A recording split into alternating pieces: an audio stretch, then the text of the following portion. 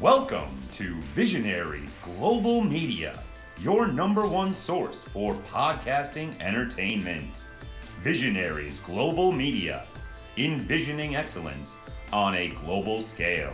This is Banned from Ringside. Tonight on the Banned from Ringside podcast, Bryan Danielson faces Roosh. MJF has a match. We have new AEW Tag Team Champions. Cody and Paul Heyman have a promo segment for the ages. Your Vengeance Day recap, even though I'm the only one that watched it. That and a whole bunch more tonight on the Banned from Ringside podcast. 5 lunch shifts plus 4 dinner shifts. Hey, I'm not judging anybody. It's okay. Yeah, you judging all right, motherfucker. Ditch that 9 to 5. It's time to feel alive. Hello, Mark. So welcome to the Banned from Ringside podcast. As always, I'm your host, Bill Vagey, a.k.a. W.E. Coco B. Ware Du Bois. And sitting directly across from me, we have Jason Cornelius Bell. What's going on, JCB?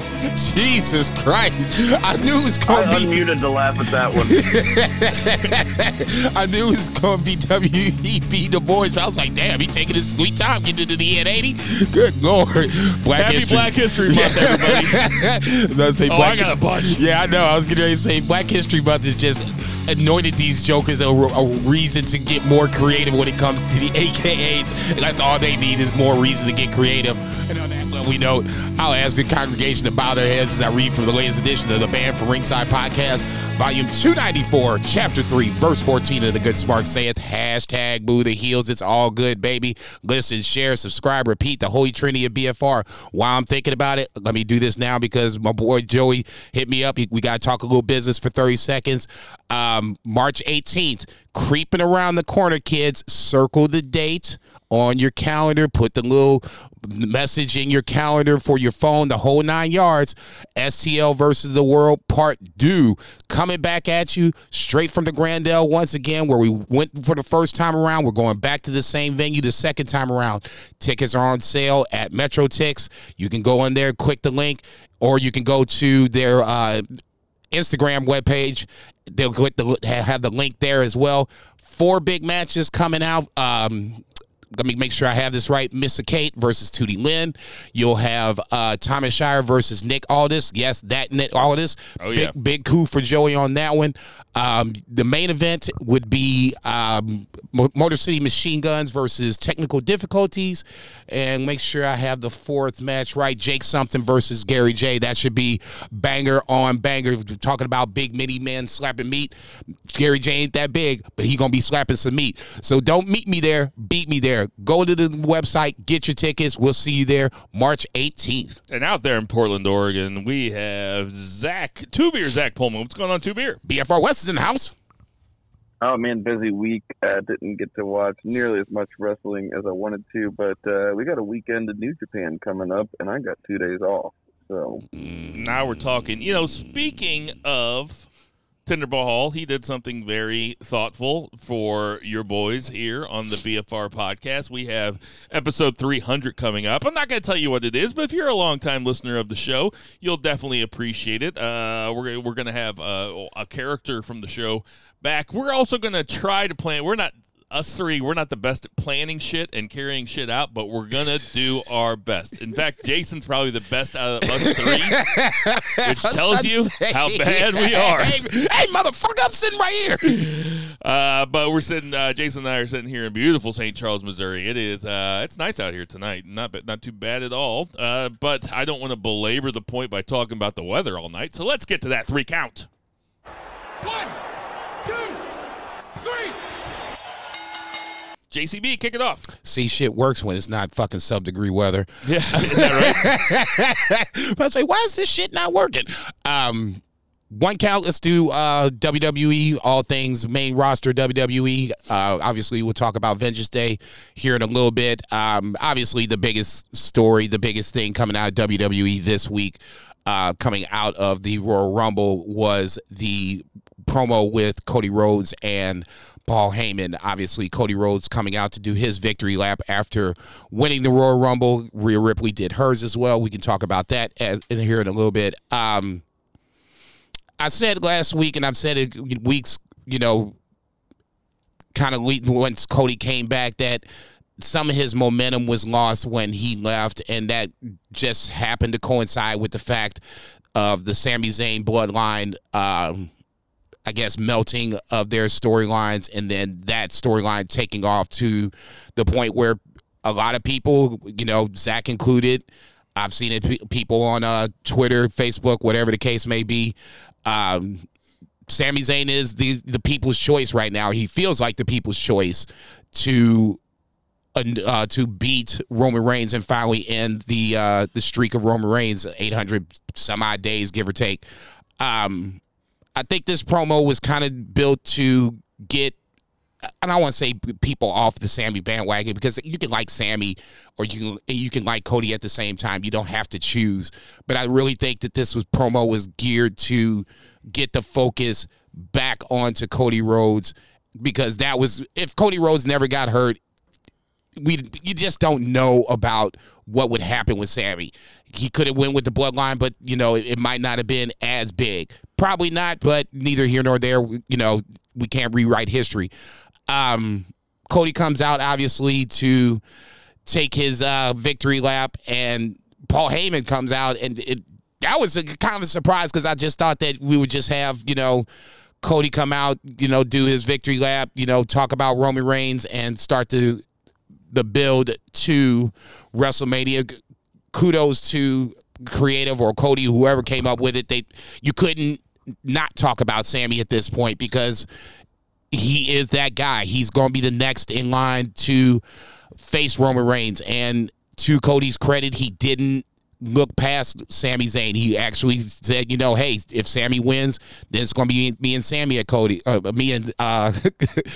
at WrestleMania. If Roman Reigns, then obviously Roman Reigns wins, then you have status quo. So Cody played it straight there.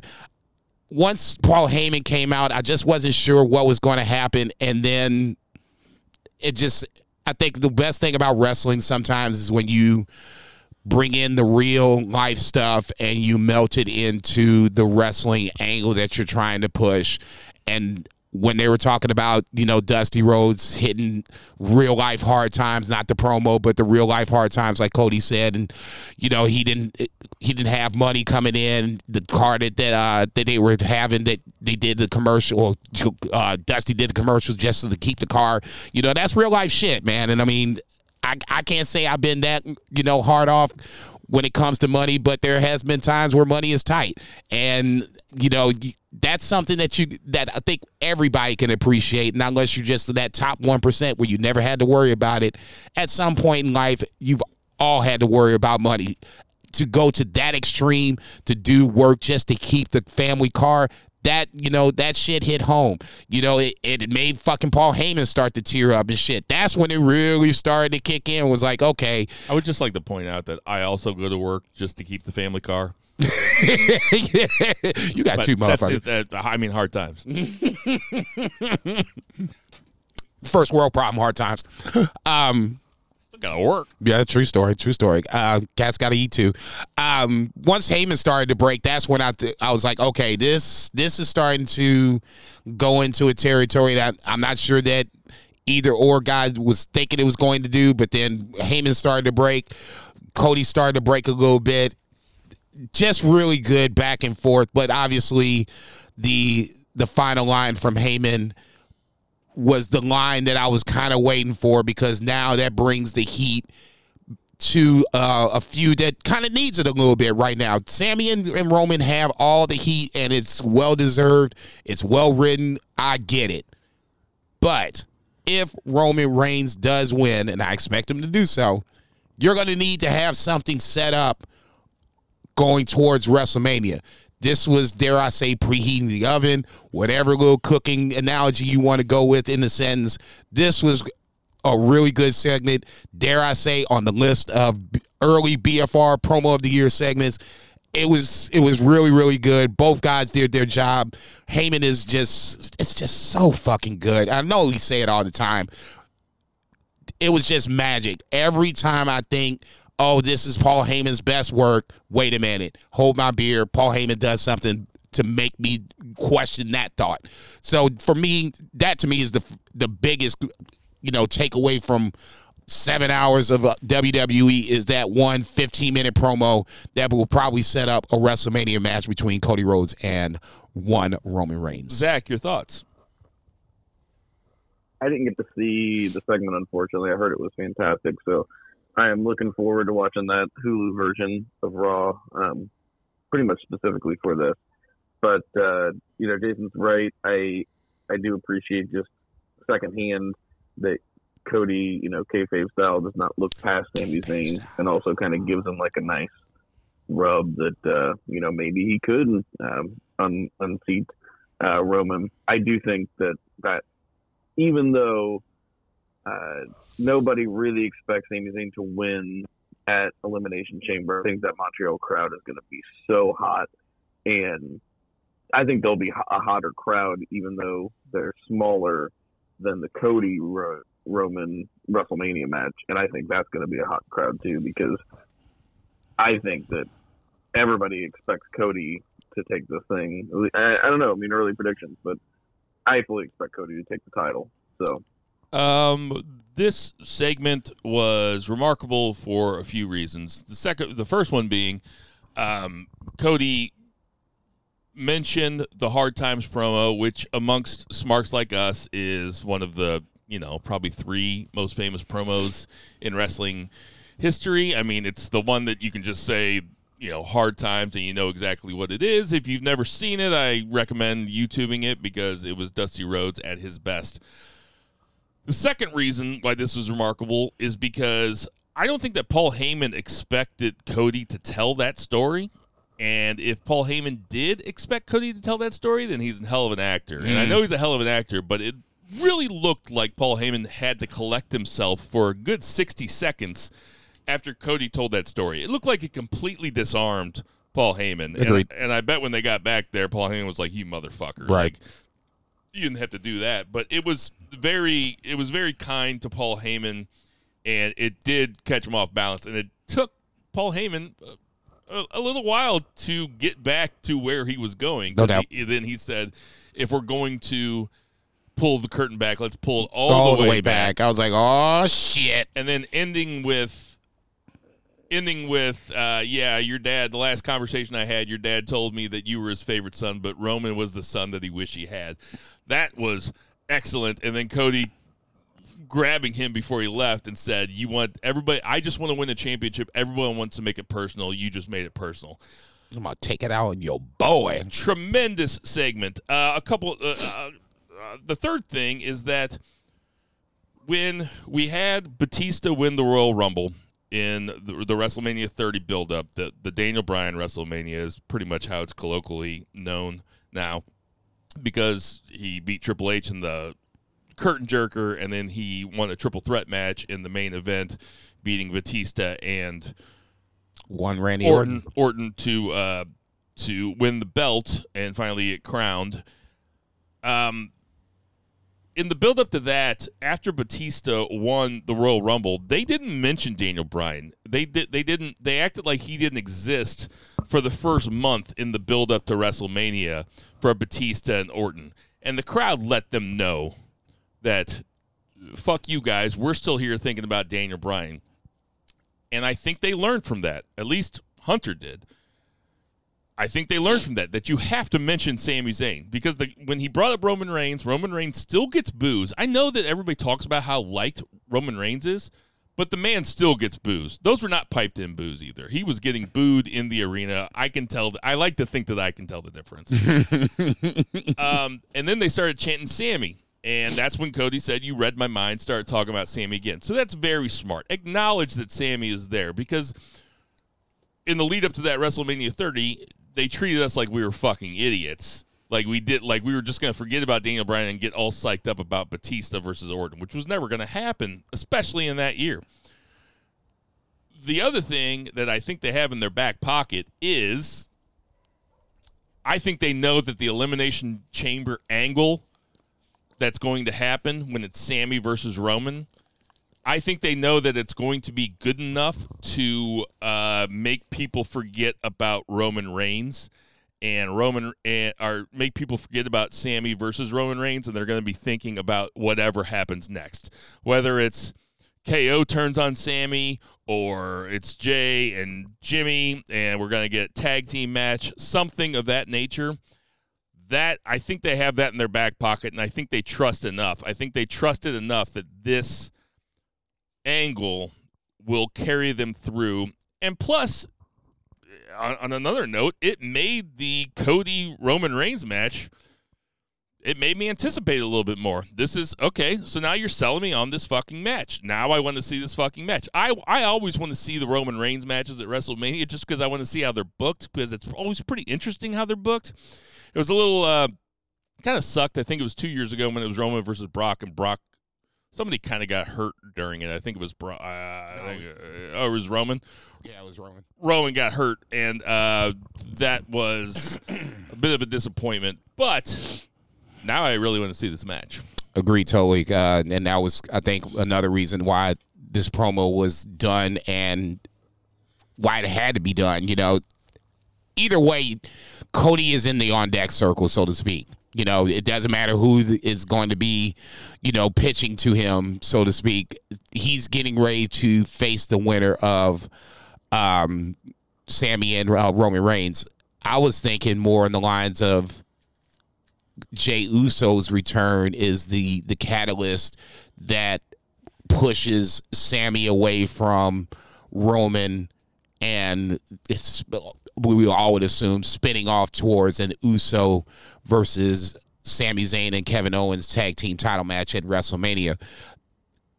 Jay has been off camera since he's left the Bloodline at the Rumble, which is good. They have a match next week, or they have a match tomorrow night, I should say. Stole my thunder. Which is the Usos versus Ricochet and Braun for the tag team titles. For the tag belts, yeah. So you would assume, once again, that Jay would be there for the tag team title match, and then, you know, we would see the drama unfold before and after the match itself.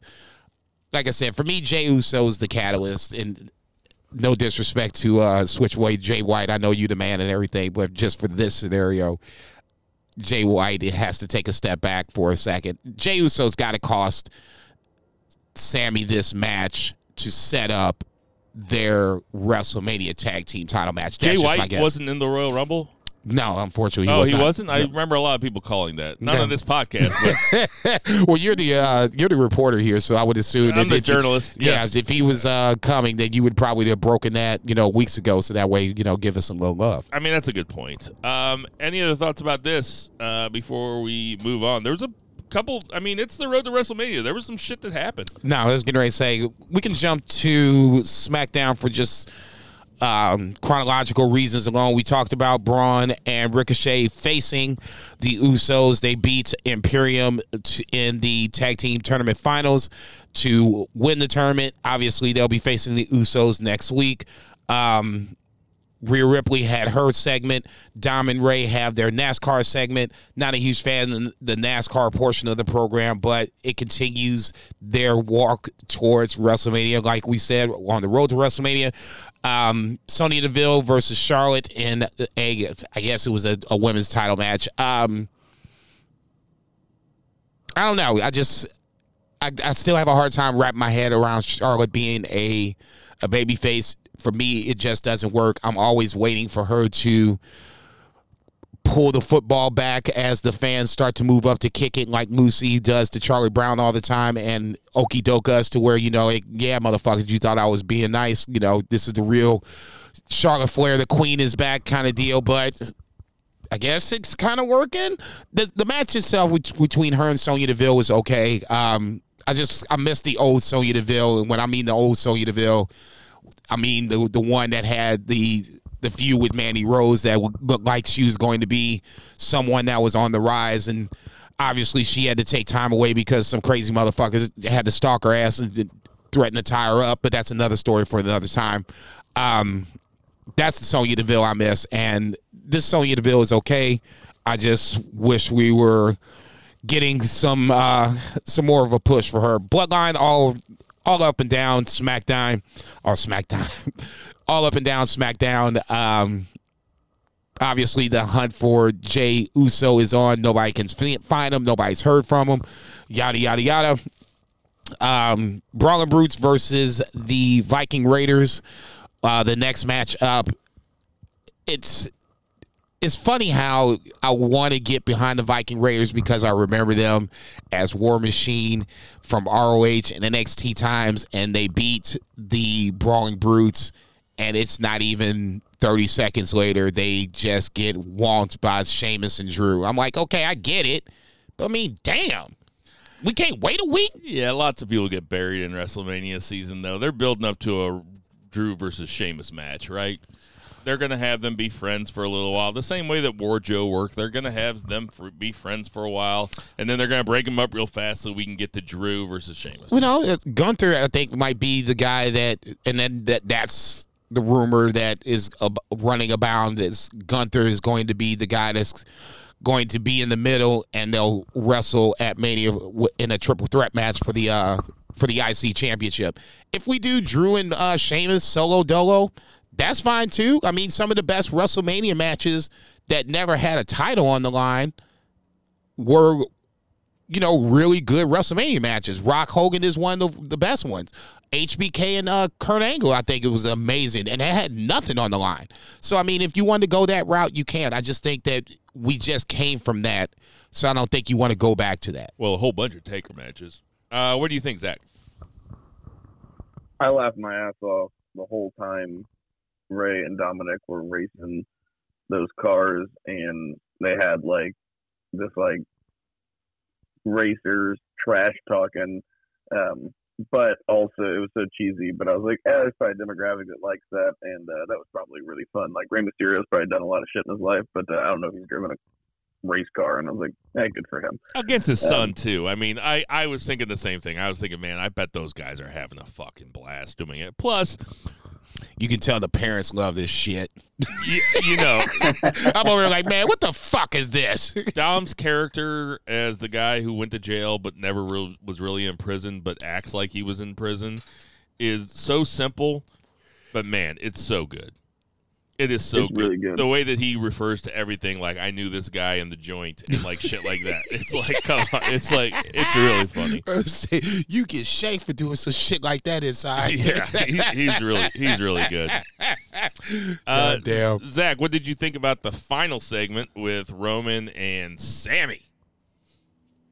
I mean, any of this kind of interaction is fantastic. I love the heat.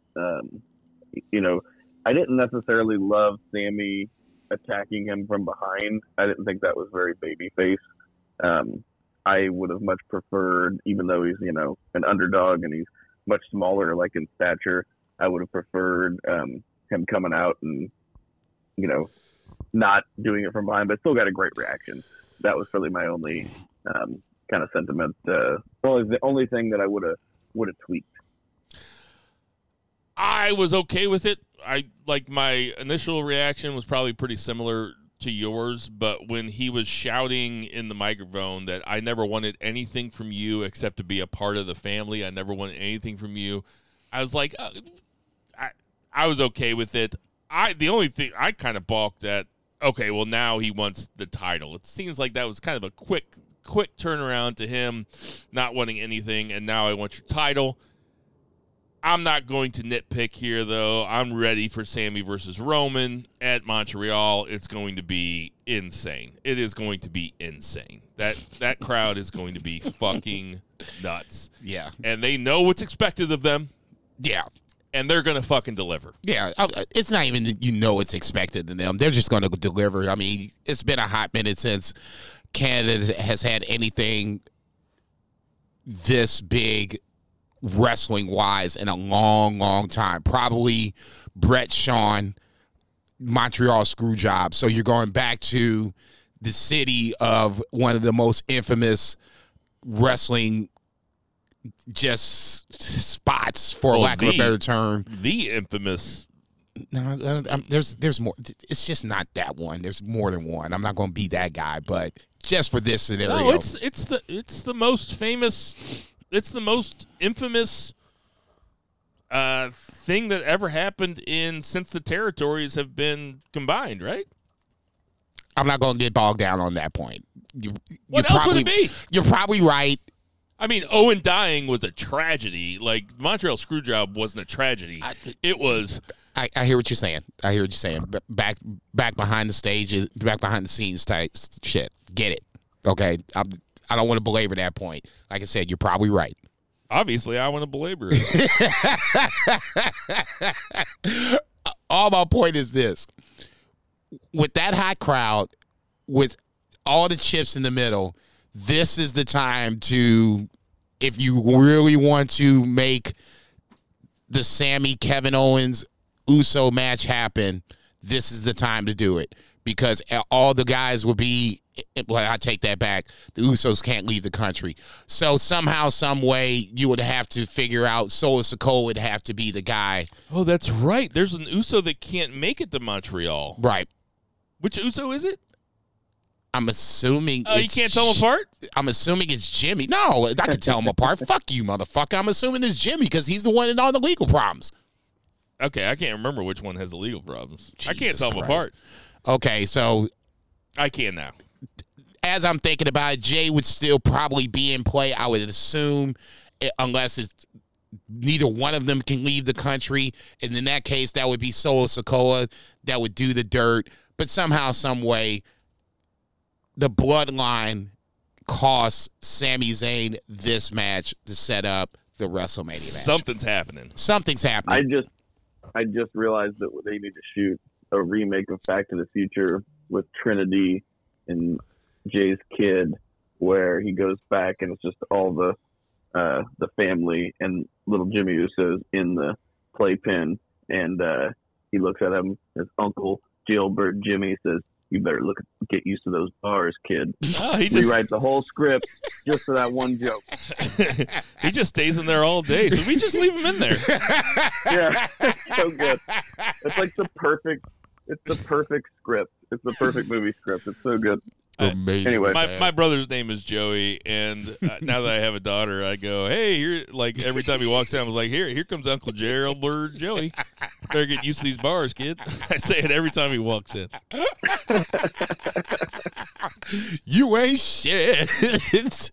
Let's flip to Raw real quick.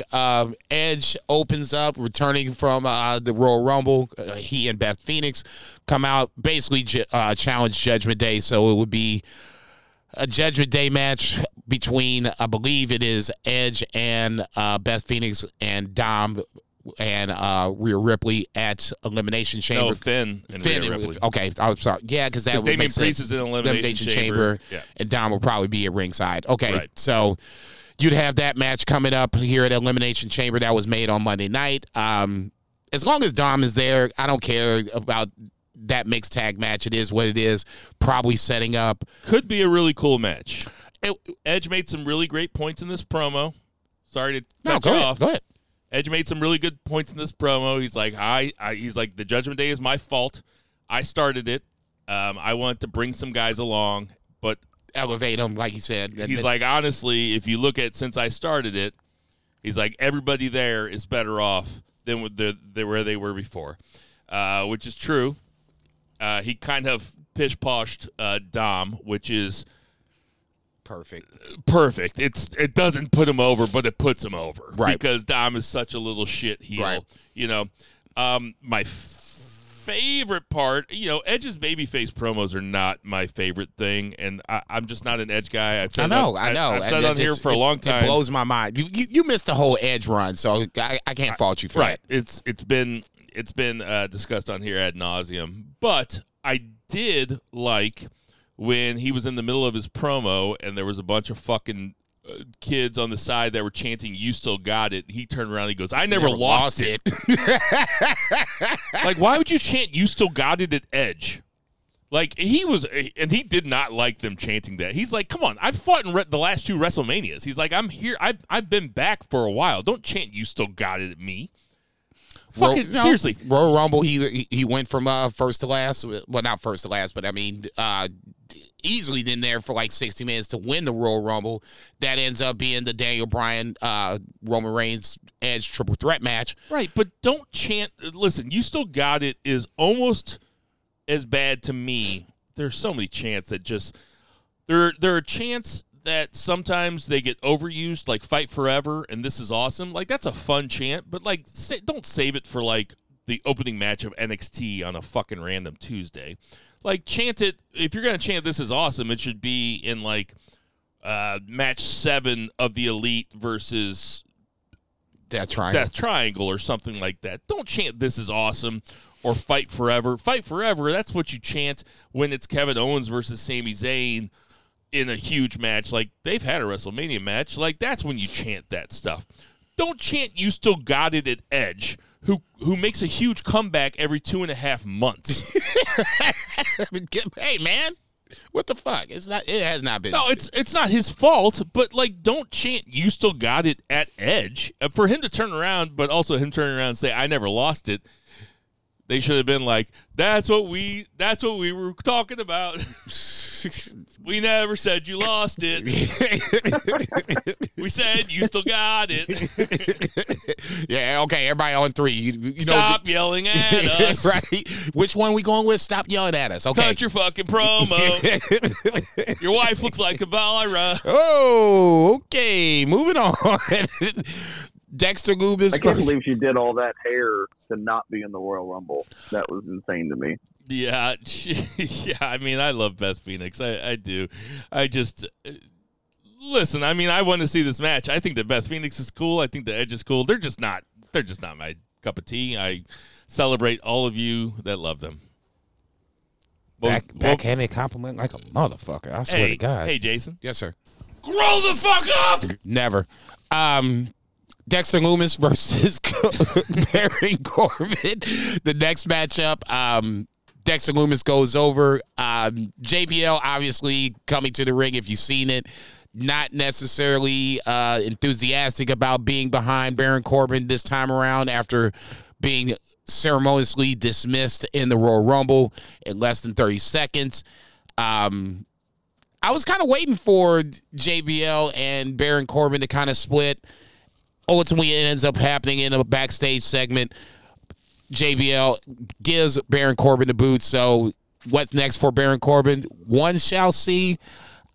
I'm not too big on Baron Corbin, and people kind of already know this, but I kind of suspect that this might be some sort of push to get him a WrestleMania match, but we'll see. I mean, it's not too much more you can do with Baron Corbin at this point unless you elevate him to the main event scene, which I just don't see right now, but we shall see. But they can't do Baron Corbin versus JBL, right? JBL can't wrestle, right? And then they do Baron Corbin versus Kurt Angle just not that long ago?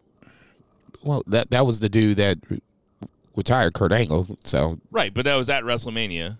And then last year's WrestleMania was Baron Corbin versus Drew McIntyre, I think?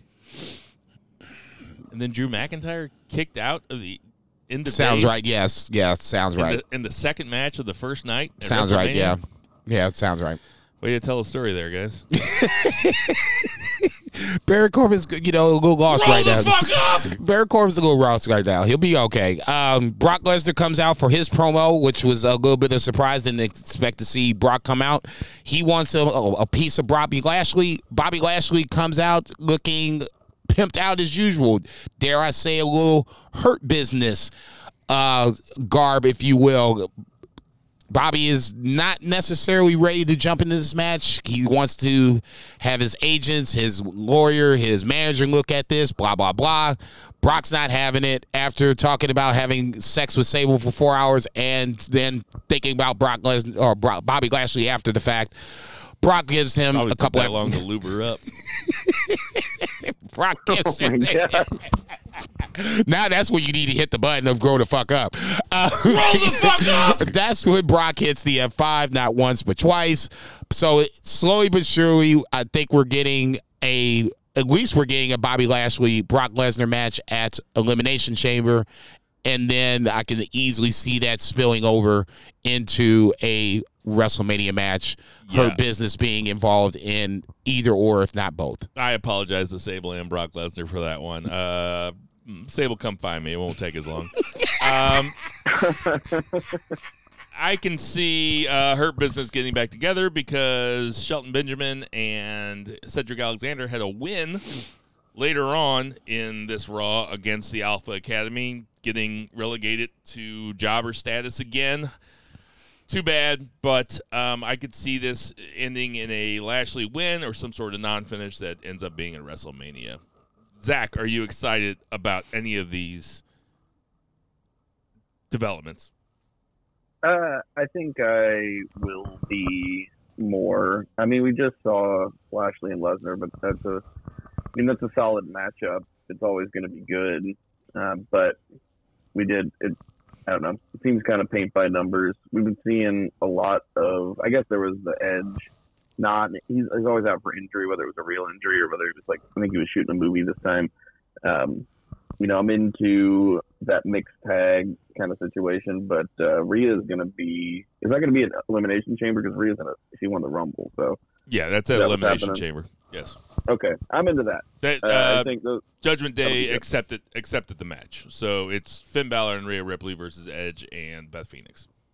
That'll be a real good match. So yeah, that pushes my button. Elimination Chamber is looking to be a really great pay-per-view, and we're not even talking Elimination Chamber, like the actual. Oh, we get ready to the game. So I'm just saying, like that's like the least exciting portion to me so far, which is interesting. Right. We had Angelo Dawkins lose his Elimination Chamber match to Damian Priest, and we had Elias and Montez Ford beat Elias. So only one of the Street Profits is going to be an Elimination Chamber match. I would like to see a story told with that, hopefully. That's not just Angelo just having Montez's back. I would like to see, hopefully, because this is, except for that match that was not at SummerSlam, but it was a really good match. It was the Usos versus the Street Profits, where I remember bitching because I thought Street Profits were going to win if you weren't going to put them over there. If you're not going to have the Street Profits make some real noise in the tag division, then you have to start making these guys single stars, and I think both of them can be single stars. I know people are always on Montez Ford's nuts, me included.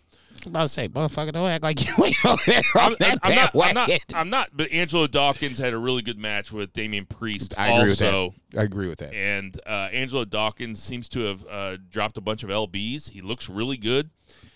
Dude can go. Dude's got a ton of charisma. He is, I don't want to call him.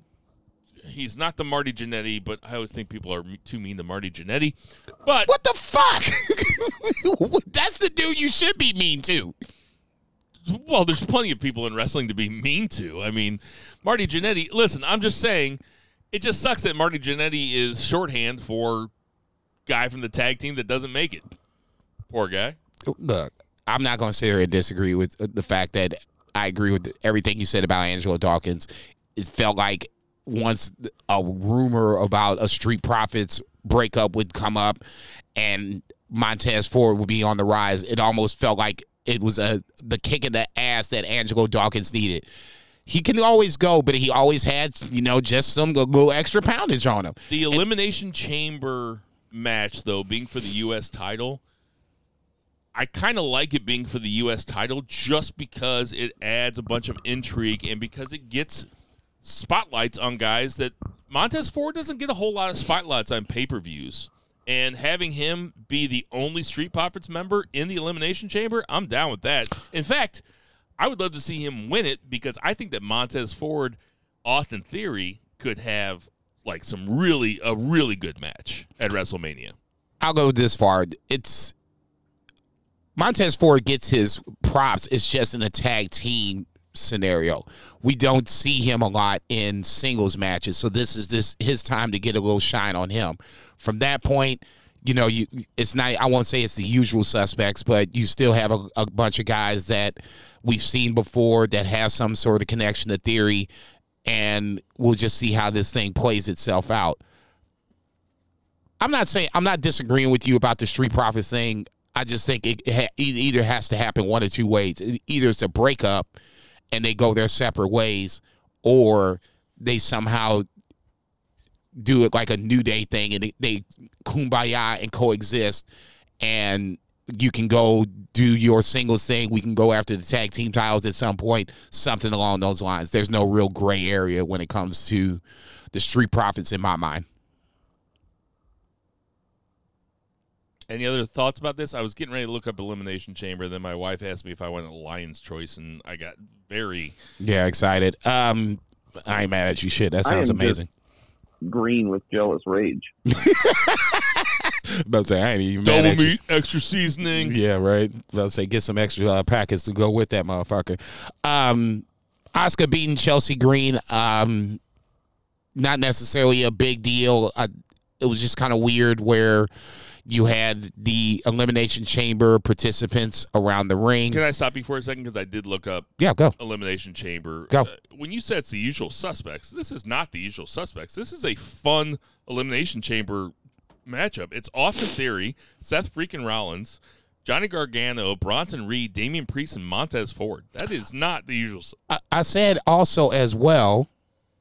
Well, they have some connection. I wasn't listening. Okay, I was looking at the Lions' choice. Then back the Roll fuck up. up. Then you need to back the fuck up and listen before you start talking some shit. Okay? Seth Rollins is a usual suspect. Unprofessional bullshit. Well, it is what it is. Seth Rollins to me is a usual suspect when it comes to Austin Theory. Johnny Gargano ties with Austin Theory. Bronson Reed is new. Montez Ford is new. Who's the sixth guy? Bronson Reed, Damian Priest. Okay, Damian Priest is new. So you got half new guys, half guys with ties to Austin Theory. It's a good lineup. I'm not saying I'm disagreeing with the shit. I'm just saying, look. Okay, go ahead. Sorry to cut you off. Main event, Becky versus Bayley in the steel cage. Obviously, that was usurped a couple weeks ago when Damage Control beat down Becky before the match even started. Now we actually have the match itself. I thought this was going to be something that they would bleed over into WrestleMania, but with the finish, with Lita coming out and helping Becky Lynch win this match, I'm hearing rumors of Lita, at least Lita versus Bayley at WrestleMania, probably be more so of a tag team match where you might have all of Damage Control, Becky, Lita, and Trish Stratus is the third woman that I'm hearing is a possibility where you have a 6-woman tag bringing Trish Stratus into shower the mix. match. Okay, I see how you think about this shit. Two Beard, possible thoughts on a 6-woman tag match at WrestleMania. Damage Control, Trish, Lita, and Becky Lynch. That actually kind of makes sense. If you're trying to pack a match and get people, some WrestleMania paydays. I hadn't thought about that.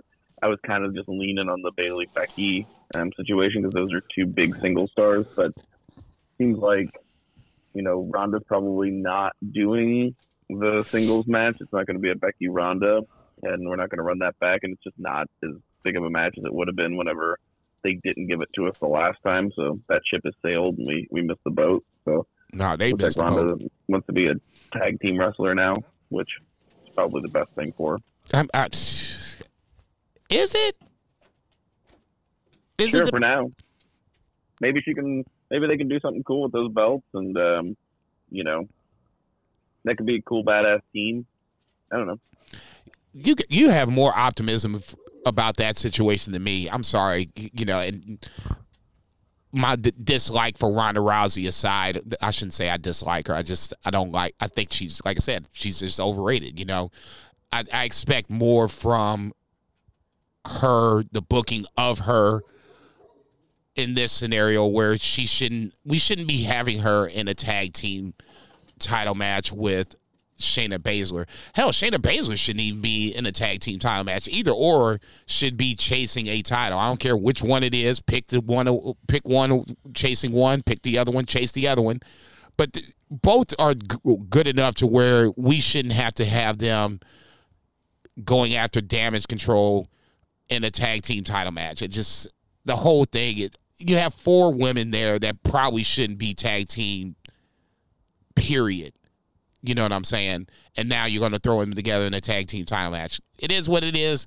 You know, like I said, Ronda Rousey, I think, should be bigger than this, should be better than this. And the fact that now she wasn't in the Rumble and you're going to have her tagging with Shayna makes sense, but just a little bit of a downgrade, to say the least. We're going to have Bianca Belair versus the winner of the Elimination Chamber. We're going to have Charlotte versus Rhea. And we're going to have, hopefully, this 3-on-3 match. Those are 3 pretty big matches, pretty big women's matches. There's only so much room at the top of the card. You know, we always say this. So this makes sense to me. This gets people on the show. Trish and Lita are big stars to everybody else. I mean, when Lita came out at the end of Raw the other day, I fucking snoozed. I just couldn't fall asleep faster. It was like listening to one of those British chicks on YouTube try to talk me down for 2 hours to sleep, which by the way you can find. In fact I recommend it if you're trying to sleep. Wow. I wasn't shitting. You give a fuck about Lita? I wasn't shitting on that. I was talking about Ronda Rousey, specifically Ronda Rousey. I don't care about this scenario that they're starting to build up, a 6-woman tag, none of that shit. I don't care about that, okay? I'm talking about Ronda Rousey. Before we move off of the main roster stuff, you have forgotten the biggest moment from Raw and SmackDown this week. I'm not talking about that. What? You can talk about it. Talk about what? You can talk about it. I want you to tell me. I'm not. What do you think I'm talking about? No, I am not going to. That's like say Beetlejuice twice or say Candyman in the mirror. No, I'm not going to do it. You can do it. I'm not going to do it. In the backstage segment. Is this what you thought I was talking about? Yes. You know me so well. After 295 episodes. You can talk about that. Adam Pearce signs Maximum Male Models to a new contract, and they showed it on screen. Thank God. Let's go, Maximum Male Models. Do they have any merch? Do they have any merch? I want to wear some merch. Bill would take an XL. I was say, don't you send me no Maximum Male Models shit for nothing. Any other final thoughts about the main roster stuff? No, just we need to get to Elimination Chamber so that way we can really start fleshing out matches for WrestleMania. Elimination Chamber should be though. We'll have our Elimination Chamber predictions next week, I believe, right? Yeah. Yeah. Be another prediction week that I have to text you because I'm going to be at a strip club for work. So. Man, I wish there was. I just told you the Maximum Male Models got re-signed. They're not going to be there, dude. Let's get to that 2 count. 1, Oh my God. 3. I wish there was a camera on us when you said, I'm going to be at a strip club for work. Bill and I looked at each other like. If Zach didn't tell us what he did for a living, but just told us what he has to go to after hours, you'd be like, what the fuck does Zach do exactly? Is he a pimp? Is he a pimp? Yeah, motherfucker. You going to the strip club again. Text us the pics again. 2 beer. What's the 2 count? 2 count is AEW. Like I said, I was able to watch SmackDown. I was not able to watch Rampage. I don't know if there was anything newsworthy on there. Did either of you guys watch it? Mm-mm. No. Okay, we'll just move on. But Dynamite was newsworthy, and this was another excellent Dynamite. I mean, just consistently great wrestling. You talk about segments and kind of like trends and things like being like hit or miss. It does feel like WWE is like a hotter product, like overall. What? I feel like, yeah, I mean, I'm not saying a better product, just hotter. I feel like there's more interest. It's always, been a bigger product, but the Roman Sammy stuff and like the Cody stuff, that's like real deal investment, right? You've got 2 white meat baby faces going against like this heel who also people really like, and he's like kind of a baby face, but he's really a heel, but he just gets cheered a lot. But he's like he's also held the belt for 800 days or something. Yeah, he's just like cemented as like an all-timer as far as like runs, and I mean that's a compelling story. And AEW doesn't necessarily have that white meat babyface chasing the title. We got Bryan Danielson, right, which is compelling television, but I don't know that anybody really thinks that he's going to win against MJF in this Iron Man match. It's going to be a good match, but it just feels like a hotter product. I feel a little bit more invested in that storyline than anything that's going on in AEW. But the wrestling in AEW is like top notch. I mean, we started out with MJF versus Takeshita. Takeshita wrestles every week, and it's awesome. MJF wrestles once every 6 months, and it's also awesome. Like, this was really good. These guys just absolutely went out there and had a curtain jerker for the ages.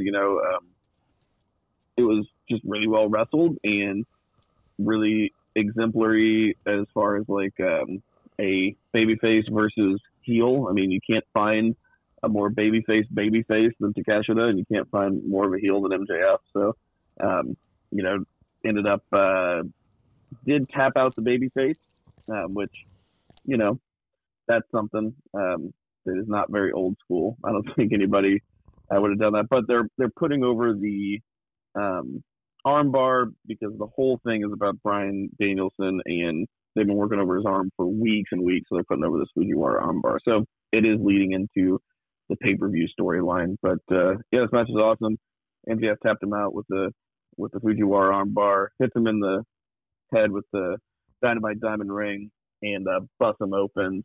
And then later on, I know it's getting ahead of itself, but later on cuts a phenomenal promo about hydroplaning in his Camaro as a teenager while getting a blowjob. Wild. And just, I mean, that story went all over the place. I thought I was on acid.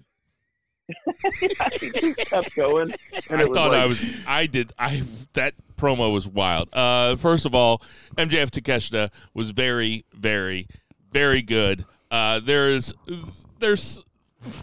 I want to hear you say it. There are some times when MJF does some shit where, and I don't want to be the hater, but there are sometimes when say it with your chef, motherfucker. Come on. There's sometimes when MJF does stuff where I'm like, he looks like he's on Tough Enough learning how to do this. Like, he looks like when they went for the Hurricane Rana off the top rope, and he flipped over and landed on his feet. It was impressive.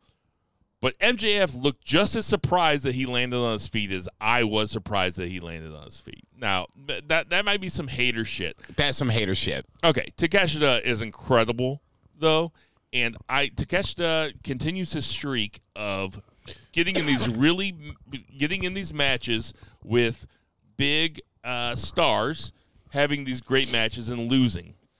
What I'm waiting for, and what I hope happens, is that after MJF beats Bryan Danielson, because I think that's what's going to happen, I don't think it's going to be clean. I think that there's going to be some sort of chicanery at the end. But after that happens, I want to see Takeshita go on a winning streak, and I would like to see Takeshita get into the title picture somehow. I don't know. Do wins and losses still matter in AEW? Like, I know that was a big thing when they started. But you saw them rankings disappear. Yeah, they don't really talk about them anymore, especially after the tag team title match this week, which is fine. Just, I don't mind sweeping shit under the rug. It's pro wrestling. That being said, I love this match. It might have been it's my favorite non-pay-per-view MJF matches he's ever had. There's probably like 3 of them. But what you think about it, Jason? I was thinking about you a good chunk of this match because you are the one of the between the 3 of us, you're the one that is not convinced that MJF could be any good as good right now. I think it's the soft bigotry of low expectations. I think that we we want him to be such a fucking barn burner in between the ropes. And listen, I'll have a lot more to say about this later on when we get to the main event, because I have a lot to say about this main event. I love MJF. I'm just not ready to say that he wasn't completely carried by Takeshita in this match. Wow. He knows his character for sure, and that's what wrestling is. Wrestling is a lot of character. And if I'm being a hater, so be it. Then I'm being a fucking hater. Well, at least you don't own that shit. I'll own it. I think this is a match that you can put in the archives of MJF and show people. MJF is not going to be Zack Sabre Jr. He's not going to be Bryan Danielson, but he's not nearly as bad as you make him out to be in the ring. Well, I think that when people talk about him, they talk about him like he is one of those two guys, and he's just not. Now, listen, I'm not saying that he won't be. I'm saying that time heals all wounds. He might be that by the time he's 30. The dude's still only 26 years old. Like, let's not start crowning him fucking the work rate champ of the century. Okay. I'm not talking about them. I'm talking about us. Between Just the us three three? of us. Between the three of us. Yes, okay. Zach and I have been. You mean where shit is reasonable? Yeah. Sometimes. Zach and I have been at least pro MJF to the fact of he's competent in the ring. He's not slow. He is better than average. That's better than what I thought you would say. Fair enough. I thought the match itself was another showcase for Takeshita. Once again, the difference between going over and getting over. I'm not as convinced that he being Takeshita has some sort of run in AEW. I got to see it first. There's a lot of people that Adam Cole, baby, sometimes someplace has to come back. There's other guys that are going to be floating around, John Moxley, whomever the case may be. So, I mean, I'm not going to sit up here and say that it's Takeshita's turn. I got to see this shit happen first before. Well, in my opinion, there ain't no turns. Like, you strike while the iron is hot. They are putting him right smack in the middle of this title feud, and it would only make sense if he were to be kind of the next guy. In kayfabe style, why would MJF allow a title match to somebody he beat in a non-title match? I mean, that's a great point. He tapped him out, too. I mean, that's fair. Listen, I guess I'm thinking in the old Vince way, and maybe I shouldn't be thinking in the old Vince way. That's how I'm thinking. Zach, what do you think? I said it last week. I thought Takeshita should have won. Not, like, super strongly, but he's always going to look good. But I thought that there should have been some kind of, like, Danielson comes out, maybe a distraction. Yep. You know, and Takeshita goes over. And then Danielson loses, and then you have a challenger lined up, right? You know, and then he can lose. No, for sure, and ultimately, I guess I'll just say this, and we can move on if you want to. I hope Takeshita is one of the next guys, you know, in the next year, 2 years, to be in the title chase. You know, run somebody down. Hell, hopefully win it. I got to see it first. TK has a problem with, you know, I love you, and then I got to let you go for a little bit. I love you, and then I got to let you go for a little bit. Certain guys run the gamut of time. Other guys are here for a hot minute, and then I got to put you on the shelf for whatever reason. I want to see if Takeshita has the staying power. Right now he does. We're building him up. We're doing it the right way. Who does he go over as that next big win? How do you elevate him to that next level?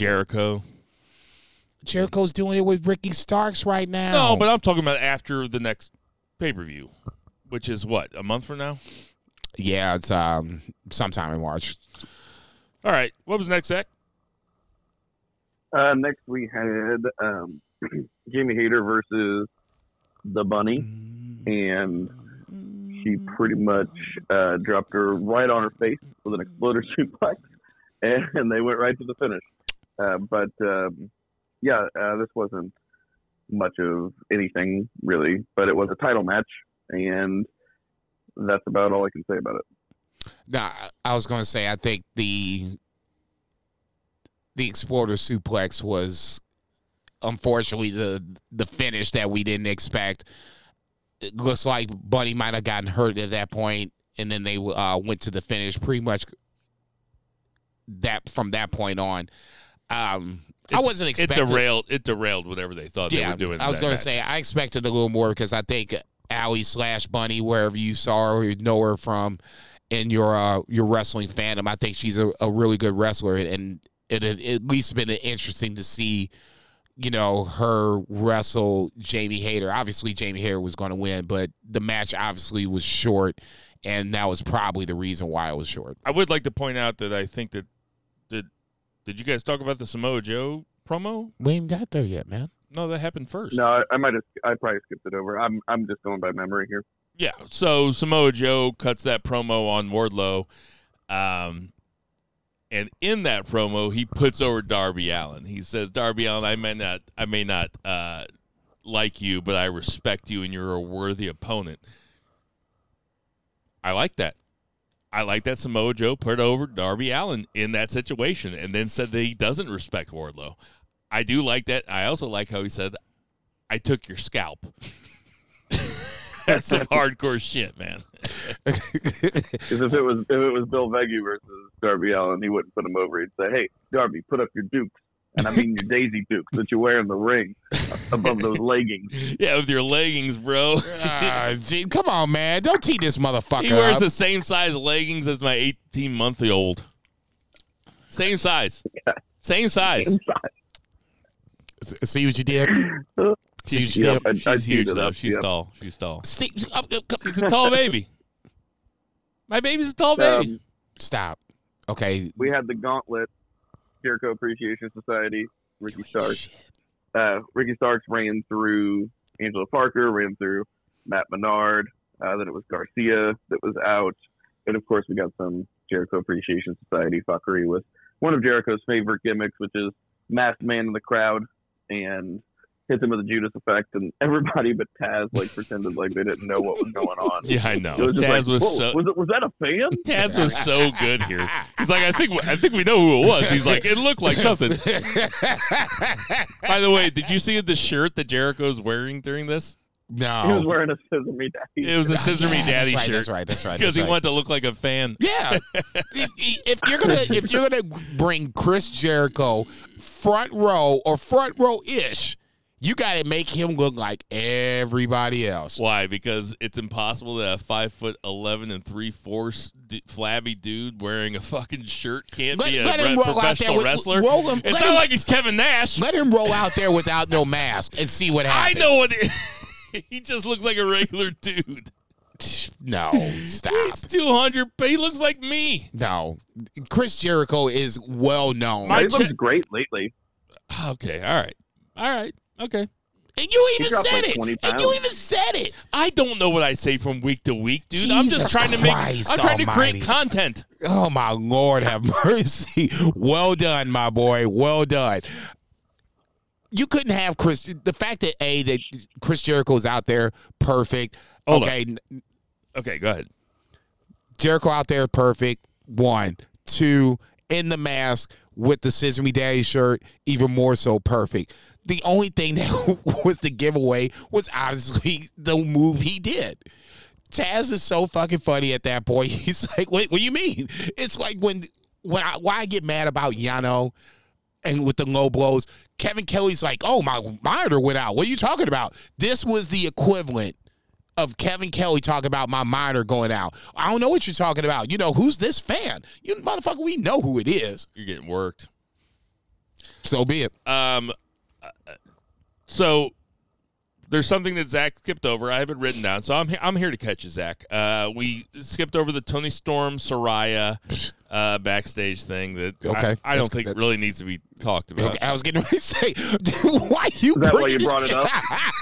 But I do want to talk about That's because my dog. what came on right after that was the MJF promo about getting Roadhead when he was in high school from a girl named Liv, and then hitting a telephone pole, and then cutting a promo about how she was still breathing. Zach, why don't you take it away? I just thought this was absolutely phenomenal. He goes into pretty explicit detail about just, you know, and the thing is this is like believable, that A, that he owned a Camaro, and B, that he had so many speeding tickets that he was about to lose his license. I heard him on Mark Maron. Apparently, the thing about his first car being a Camaro is true. That's funny. Yes.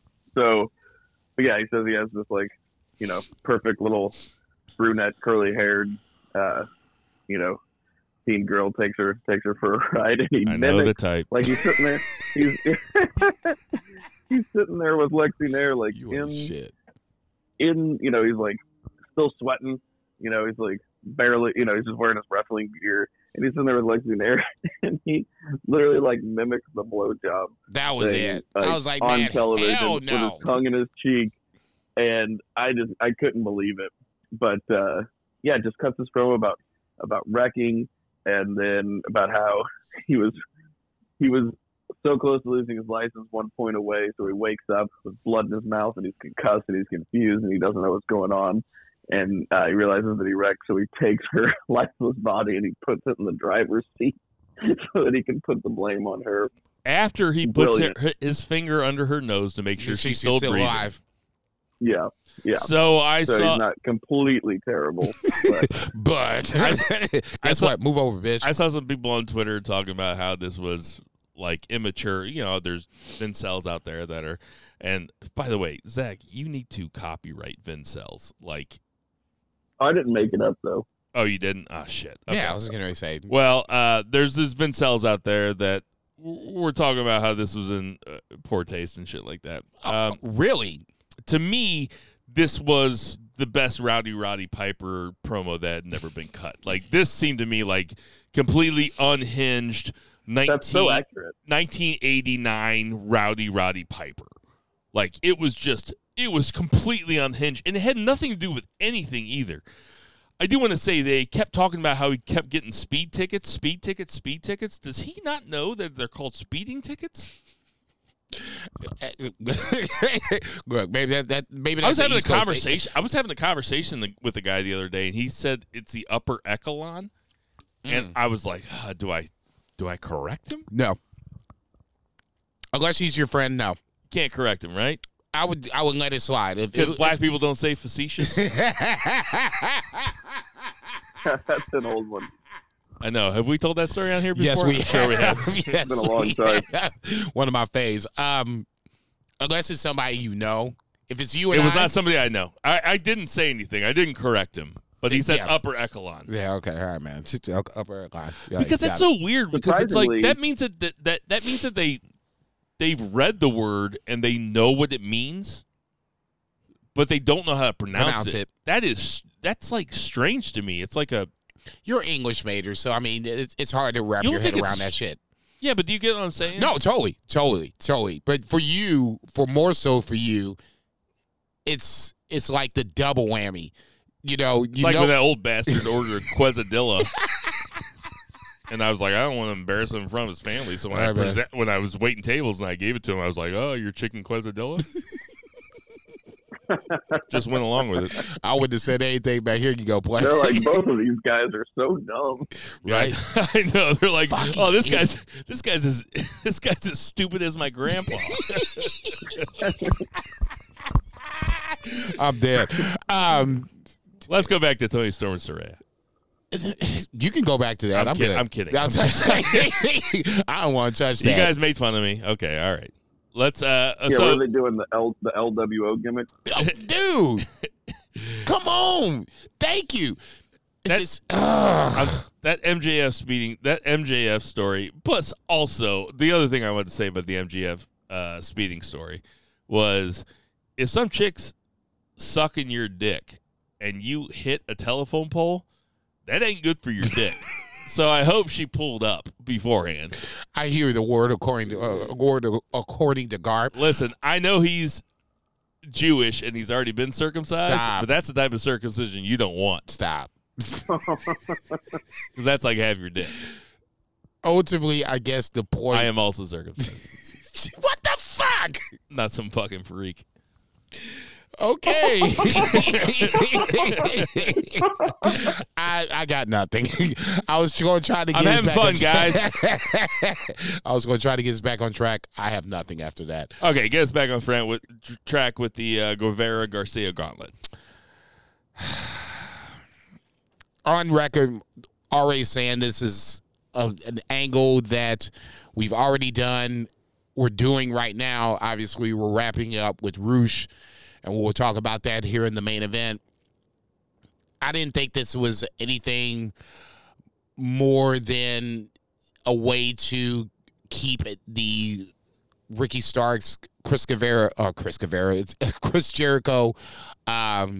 feud going. The good part about it is the finish, that Jericho came out and got involved. His fuckery led to Daniel Garcia pinning Ricky Starks. That's the only thing I really liked about this. The first couple, Matt Menard, Angelo Parker, I mean, they're both done like within a minute. I'm like, okay, so then why are we even having these jokers out? But then why are we having these jokers out? I mean, if you're going to do a gauntlet, let's do a gauntlet, okay? You got Sammy Guevara there, unless he's hurt or unless he, too hard sex with Ty, then he should have been one of these two guys in this match. Nobody gives a shit. You don't even like these jokers. So why the fuck are we going to have these two jokers come out and waste 2 minutes of everybody else's time to set up the match that we are all kind of knowing that was going to happen anyway? That felt like WWE shit to me. Well, they're valuable members of the roster, right? Matt Menard and Angelo, whatever. For whatever. Enough said. You just made my point. What's number his one. name? Matt Menard, motherfucker. That's why I said no. I said Matt Menard and Angelo Parker. Okay. Okay. No reason for them to be at this match. They can be cheerleading on the outside, ringside. And do they ever fight on like Dark or Elevation or anything like that? They do? Yeah. Okay. All right. So, I mean, it's not like they don't do anything. It's just, for me, I'll tell you what. You already did this. You're doing this segment. I thought this segment was okay because it subverted expectations for me, in which Ricky Starks didn't win. You can't have him win. Daniel Bryanson's getting ready to win. So you're going to have two guys running the gauntlet, both winning. Well, yes. They booked themselves into a corner with that, but at least they didn't book themselves into a more of a corner, another corner. Okay, that's why you did it. All right. Okay, you're right. I'm sorry. No, you're right. It happens from time to time. What's next, Zach? What was next? We had the gauntlet, and then was it the... It was a claim backstage saying that Billy Gunn was going to stay backstage for the Acclaimed versus Guns, and then we had Bryan Danielson versus Rush. I liked them teasing the turn, just definitely pretty solid little backstage segment. It added value to the storyline. But, Danielson versus Rush, I know I've seen Roosh. I've seen him wrestle good matches before. He hasn't had the best run in AEW, but the dude was a legit star, wrestling in Arena Mexico. And, it's the American Dragon. And then you're like, oh, this is going to be good. And then they just have this transcendently good match. And Danielson's just bleeding everywhere. And Jesus. This thing just ruled. This was, there were 3 excellent matches on this show. It's insane to me. I feel like we say that all the time about Dynamite. Dynamite was good. There were 3 really good matches. It's just, if you take away I know it's only February 9th, but if you take away Wrestle Kingdom, this is the match of the year. Wow. That's how I'm going to start clocking. Damn. That's how I'm going to start clocking. Wow. Go ahead. My big question is, why does AEW keep trying to make me pronounce vowel sounds incorrectly? You got Roosh. You got Pac. You got Phoenix. Now we need one That's for, Pac, Rush, and I. Phoenix. Right. Yeah, now we need one for I and O. Oh, Eddie Kingston? Ibushi might be That coming would over. be it. Ibushi. Ibushi. Kata Ibushi. This match ruled. Really, I can't remember the last time we've seen Danielson bleed this much. He definitely he was busted open. Roosh fucking rules. This at least had a little bit of an appetizer going into it, with Bryan Danielson being locked in the room and then busting out of the room, which I liked. I also liked Aubrey Edwards being like, "Fuck you, I'm going to count really slow," because she knows that there's some sort of injustice going on. You know, this is something that's really hard to explain to non-wrestling fans, but it's like Aubrey Edwards wasn't necessarily being a babyface there. She just, referees, they have makeup calls, The referees, they have their own minds too. Calls. They have makeup calls. That's a really good way to point. I loved this match. There's not much more I can say about it. Bryan Danielson decided to have a bunch of dream matches. He had Roosh. He had Timothy Thatcher. He had Brian Cage. Maybe not a dream match. Maybe it was for him. He had Bandito, which was probably the best of the series. And he did exactly what he wanted to do.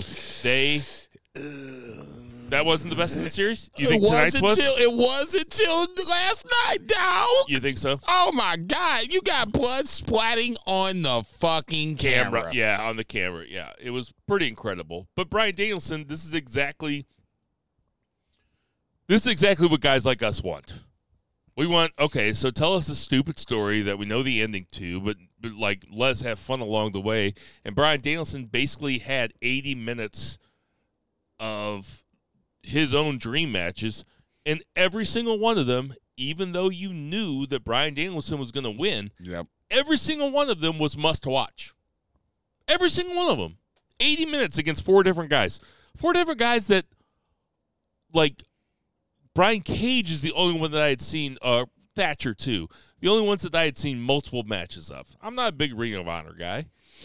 And that's what made the Roosh thing to me so intriguing once again. You like it better than Bandito? Oh, yeah. Oh, and don't get me wrong. The Bandito match was dope. This to me kind of reinforced why I'm kind of mad at TK from at time to time. Roosh was already the guy coming in. He was the Ring of Honor, 2-time Ring of Honor champion. I think he was the champion coming into the pandemic, and then from that point, all hell breaks loose. You know what that guy needs? Roosh. Go ahead. I'll tell you exactly what he needs. What does he need? A mustache. No, he doesn't. Yeah, he does. No, he doesn't. He looks weird without it. He doesn't have any facial hair, and it looks weird on him. Shit. This to me was the he main needs like a handlebar, or what do you call it? Like, what's the one that goes across and then down? It doesn't meet like a goatee, but it's just like an upside down U shape. Like a Fu Manchu? Fu Manchu. Yeah, he needs a Fu Manchu. Yeah, Oh, Fu Manchu would be good. He needs to look like, he needs facial hair like Kurt Russell in Tombstone. Anyway. And come to the ring with a cowboy hat. Anyway, for me, I already had high expectations. I've seen plenty of Roosh matches, and I knew that this would be good. This superseded my own expectations. It's better than good. It was fucking great. The blood and shit aside, it was a scenario where if you weren't familiar with Roosh, this was your introduction to him, and now you're seeing him just trade shots with Daniel Bryanson like nobody's business. I thought it was, I would kind of wish that Andrade was around, but that's a different story for a different time. LIJ, LIF, or LFI affiliations aside. Zach. LWO. No. Los different from Ignorables. Los Ignorables. Right? Los Ingobernables de Japón. LIJ. God love me some Nino.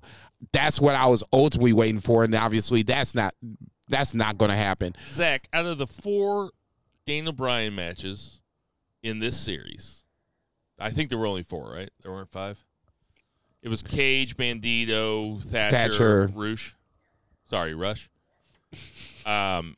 Which one was your favorite, Zach? Maybe recency bias, but it was probably this one. And it's this or Bandito. Yep, I agree with that. It was one of those two. Yeah. Either one, I wouldn't be mad at either one. No. The bottom line is, Bryan Danielson, I'll have a lot to say about this later. Okay, so coming up next, we had Young Bucks versus Top Flight. The Young Bucks, or not Young Bucks, the man. Elite. Yeah, I was getting ready to say you missing a couple of guys, motherfucker. You knew what I meant. They were versus Top Flight. Oh, Jesus Top Christ. Flight is, they're hitting some high notes right now. Top Flight is really fun to watch. So is Top Flight with AR Fox, or are we just going Top Flight with AR Fox. okay? Just That's all 3 of them, right? Is AR Fox not Top Flight? No. Oh, no, okay. He's totally separate. I thought that he was in there now. All right. Sorry, Jason. God. Okay, the Elite versus Top Flight and AR Fox. Is that better? Foxes. What were they? I don't know. I just made it up. Flight Foxes. Oh, that's good. The Flight Foxes. Yeah, I get it. Oh, man, that's a really Portland joke.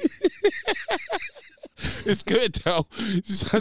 I just want to give AR Fox his credit because I think a Fleet Foxes counterculture wrestling joke hybrid is pretty Portland.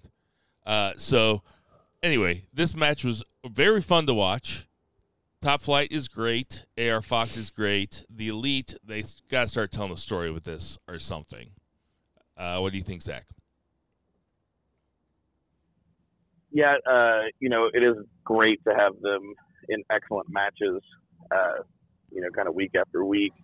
But we're solidifying these titles as like must-see television. But it would be nice to have a story around it. So I feel like we need to bring in something that we're missing, or even just a promo, like just a promo backstage with them bragging about beating Death Triangle. Have we even seen that, or they just win and then come back on screen? Jason, who did they beat on Rampage on Friday night? But did they talk shit about it afterwards? It was like Isaiah Cassidy. Yeah, Ethan Page and Matt Hardy. So they beat them on Friday. They came, and so then they immediately came right back on Wednesday and had this tag title match.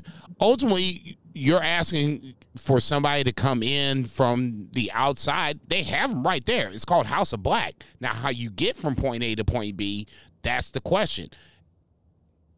You got Brody King, Buddy Matthews, and Aleister Black, of course, just hanging out in the corner. Not unless there is something that Buddy Matthews might be, if I read correctly, he might be coming up for contract. At that point, then I can understand it because obviously you got to have a trio. Next year should be Buddy Matthews versus Cody Rhodes at WrestleMania. Then slow down, man. Or put Buddy Matthews in the G1. Jesus Christ, man! How's it everybody that's coming up for? Anybody that's coming up for contract goes to the G1. Who else is coming up for contract? Jesus Christ. I don't know. Carmella. Is Carmella going into the G1? Put her in the G1. Who else? I don't know. Kota Ibushi. Is Kota Ibushi going back to the G1? Yeah. Jesus Christ. All right, man. Two Beer, take over, please. I'm just saying I'd like to see a promo from the guys. All right, Zach. Yeah, I think the logical match that everybody wants to see in the logical program is House of Black versus the Elite. And, the Elite lost these titles once, or they were stripped of them once at least. And then they lost that initial match, and then they turned it into a best of 7. But, it's the Elite. I think that they can absolutely absorb, losing to House of Black.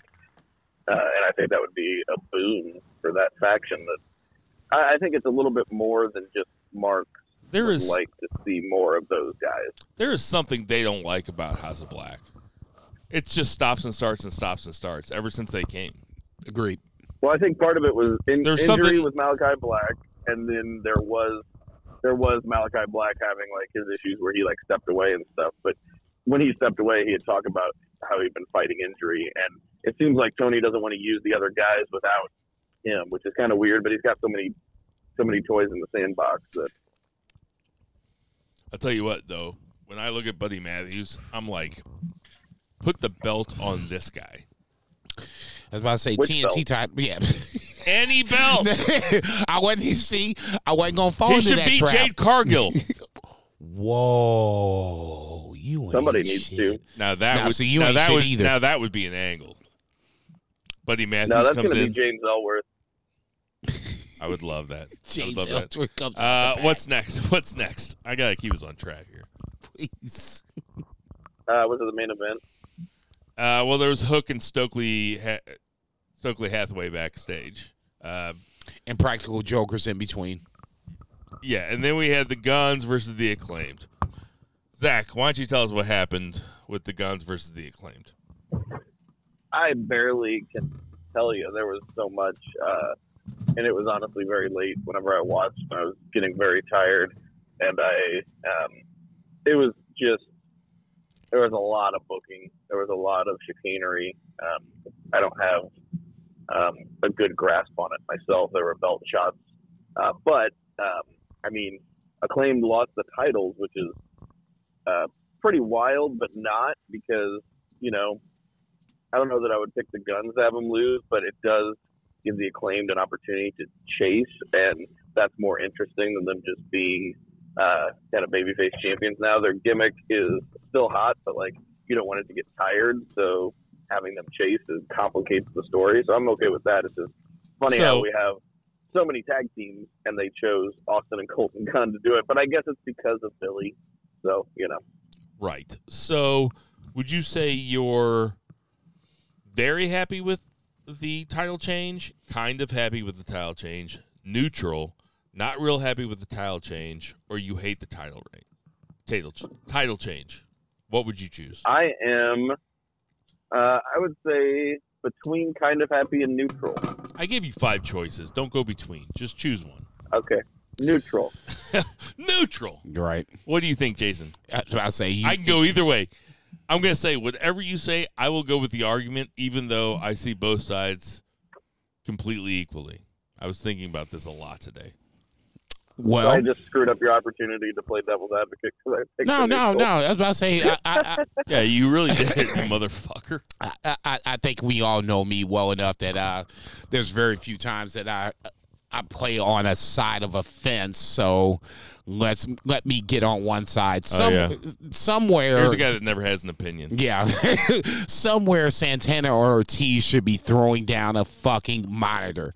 Okay, Oh, the Guns. Not where I thought you were going to The go. Guns have gotten. What about Santana and Rob Thomas though? They can sing in the background while Santana or Ortiz are tearing shit up in the back. So let's get this straight. Man, Let's get this straight. thinking of Rob Thomas and Santana, hold on. It would be funny if they were a tag team and their finisher was called the Spanish Harlem Mona Lisa. My nigga, that's some shit. Don't you derail me. Don't you derail me. That was good. Okay. Not Harlem Heat. Proud and Powerful. Here they go, Whatever. setting up for the Spanish Harlem Mona Lisa. Oh, and it's just like the ocean under the moon. Just like listen to like Mauro Ranallo saying that. Oh, God, that would be such a call. Oh, my God. You are fucking ridiculous. The fact that the Guns have the tag team titles before Santana and Ortiz is ridiculous. Okay? I'm sorry. Maybe this gun thing goes to where Billy flips and then, you know, you have another big-ass babyface run for the Acclaim, which they already have. I mean, I get it. If you're going to have Billy flip, that was when you were going to do it right then. For me, once they won, my immediate first thought was, God damn, these jokers won, and you had one Santana Ortiz came out and they signed with AEW, I was like, oh, this is perfect. Why are we talking about Santana Ortiz? Because the Guns won the fucking titles. Yeah, I know, but Santana Ortiz weren't That's in the not match. that's not an answer. That's not an answer. Yeah, right. Because it's not like this match was that damn great. I was waiting for Billy to come out to where now we got some fuckery. So was everybody. So the fuckery happened inside the ring where you had the belts. Yeah. And Colton hit, fucking Of course. Bowens, blah, blah, blah, blah, Yeah. blah. Okay. I'm still not I call saying... it concave chest. I'm still not going to say that Billy is out of play. I would be stunned if he doesn't help his own sons against some random black guys. Sorry, in Black History Month, some random black guys he don't know. Okay. All right. Now that Holden Caulfield is off the mic, Zach, that was a real stream of consciousness. You just went places I didn't think you were going to go. Sorry, not sorry. Zach, what'd you think about the title change? So, WEB. not surprised because of the complication of the story. A little surprised that we didn't get the turn when it happened, but perhaps we will get the turn. Maybe we won't get the turn. Perhaps we get the turn, and the Acclaimed is able to overcome the turn and win it back. I do think the Acclaimed will win it back, whether it's next week or in a couple weeks or at the pay-per-view. I don't see the Guns as like a long-term.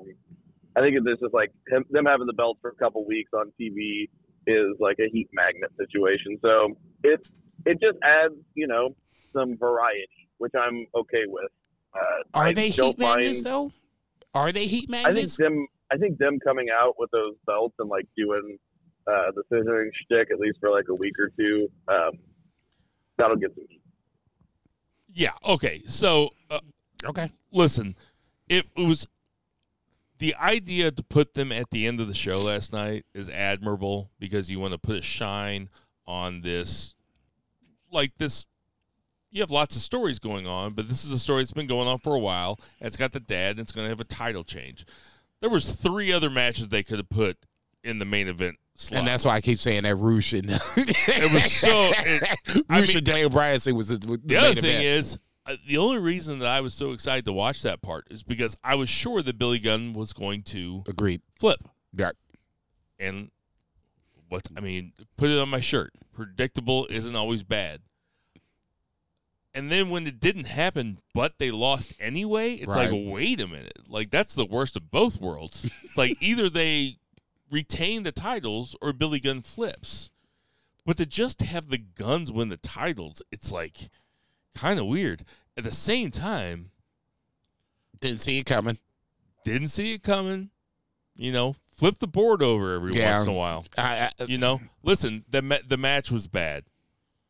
There's no two ways around it. The Really? match was bad. Yep. The Acclaimed have had good matches when they're with Swerve and Keith Lee. Why do you think the match was bad? Hold on. When there was, the Acclaimed look good against Swerve and Keith Lee. They look good against FTR, right? When they're going against guys that are probably less experienced than them, who's the most experienced out of those 4 guys that are headlining a Dynamite? Yeah. Bowens. Yeah. Good point. That's just because he had a couple orgies in the high school. Dude, stop. I'm Jesus just Christ. Fuck. all I'm saying is that there was nobody to lead. Right. It was the blind leading the blind. Right. Either one of them could have a great match with FTR. In fact, they both did last year. They Right. both beat FTR last year. Right. Towards the end of the year. Right. Those can be good matches. But when it's you 2 guys, you 4 guys, Yeah. it just No, completely fair. Completely fair. and it was sloppy. And the timing was really bad at the end. And the ref took the stupidest bump ever.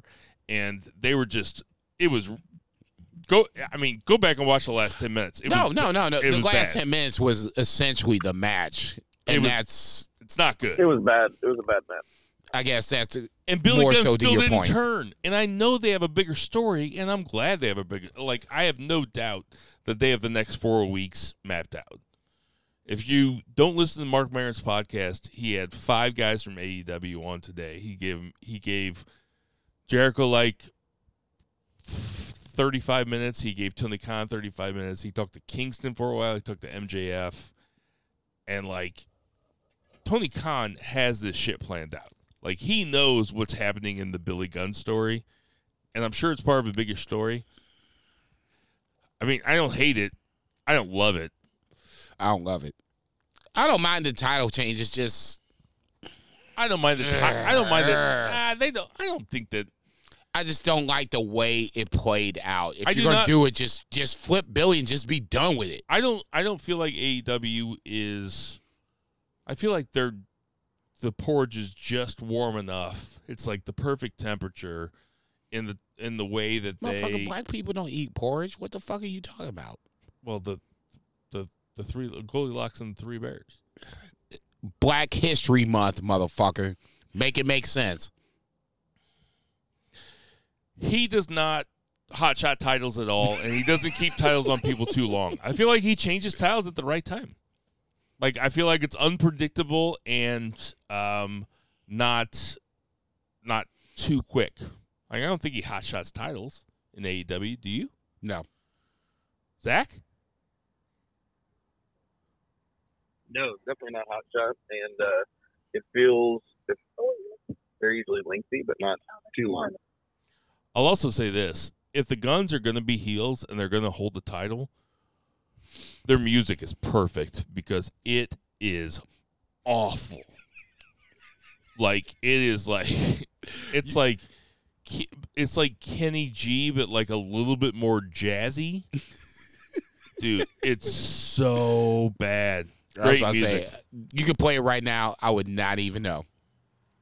But, like, listen, I don't really love the Guns. I don't like them at all, actually. But, it shakes it up a little bit. I don't hate it. Here's my only problem with this, and if you're ready to move on, we can. We can move on. For a tag team division that we championed coming into it, and it's still pretty good right now. The Guns as the tag team champions is a little, what's the word I'm looking for? Disturbing. I'll go with that. Disturbing. I think mostly it is jumping. It's like taking advantage of opportunity, because I don't think the Acclaim being champions was in the card a year ago, but they got super hot, and then Billy Gunn was super hot, and it's kind of just like they said, it's complicating that story. I don't think this is like a long-term thing, and I definitely wouldn't think of it as a slight to any of the other very deserving teams. It just makes logical sense with the story that they're telling now. I don't know that any professional teams are feeling slighted because the Guns are the champions, right? No. I don't know. I'm not a booker. I'm not a wrestler. But, Everybody else is already made. You might as well make them a little bit credible. They're not terrible. Obviously, I'm not saying that they're terrible. I don't think they're heat magnets, but they get heat. They do. And I'll agree with that. To me, the heat magnet of the whole bunch is MJF. All that being said, this just felt out of right field. Even though there was a build to it, I was not expecting to see the Acclaim lose last night. And that, to me, was the surprise of the surprise. Fuckery aside, and there was plenty of fuckery from the Guns or whatever. The biggest fuckery was the guy that didn't do the fuckery, and that was his daddy. I was waiting for Billy Gunn to come out and, make. As soon as the ref took the fall, I was like, okay, here comes Billy Gunn, and he never came out. Yeah. And I'm not saying that it's a bad thing. That was my expectation. It wasn't a clean win, which is probably better than, I would prefer that. And they protected the Acclaimed. Fair enough. Right. It just felt... Max Caster doing his rap in Spanish for that Texas crowd. Oh man, that was pro move. Yes, very much so. And I always have to give credit for that. I wish I could speak any other language besides English fluently. That's some shit. Wait, you only speak one language? Yeah, unfortunately. Roll the fuck up! I know. It's gonna be a bigger deal once I get a little older, but All right. we'll figure it out. So the title change was strange Very. and very newsworthy. Anything else we're going to say about it? Does Billy Gunn turn on the Acclaimed eventually? Ultimately, I say yes. It only makes sense if you're going to if we're going to stick with the Acclaimed has to chase I think it and would the be Guns are cool. the champions. I think it would be cool if Billy Gunn went back with his kids, right? And then the Acclaimed don't have a daddy anymore, and then Chuck Palumbo comes in. Oh, Jesus And Christ. they got Billy and Chuck. Just like the old days. Wouldn't that be great? Come on. You were just stuck on that Billy and Chuck thing. You're never going to let it go, was are you? incredible. You're never going to let it go, are you? It was so good. Let's get to that 3 count. 1, 2, 3. Than it was in 2023. Nah. All right, I'll give you a rundown of what happened in NXT because NXT Vengeance was really good. Wes Lee fought Dominic Dijak. I saw the just broken Dijak. finger of that. Yeah, I sent you guys a text, you two guys, and I said, "Hey guys, if you don't watch Vengeance, just check out Wes Lee versus Dijak." And then, hey, little peek behind the curtain, guys. When I called Zach tonight and we started talking, I said, "Hey, did you guys watch Wes Lee versus Dijak?" And they were both like, "Nope." And then Jason starts rattling off his schedule. I mean, goddamn. He's like, "I work 7 a.m. to 6 a.m. Yes, I do. I go out to my car. I sleep for 10 minutes. I a little smoke weed for 30 minutes. Jerk off for 10. And I get up and then And we I'm do it 10 again. minutes early." We get up, we do it again. Anyway, I would say this: the two you guys should matches- watch this match. It's No, got a wonky finish, but Wesley and Dijak are incredible together for about 13 minutes. The like, two so matches that I hear a lot about is this match, and then obviously Carmelo Hayes. the Carmelo Hayes, Apollo Crews. Carmelo. Apollo Crews. That's for a different reason because it's 2 out of 3 falls, and it didn't go to the third fall. Right. That's the one that I was just like, really? Don't get me wrong.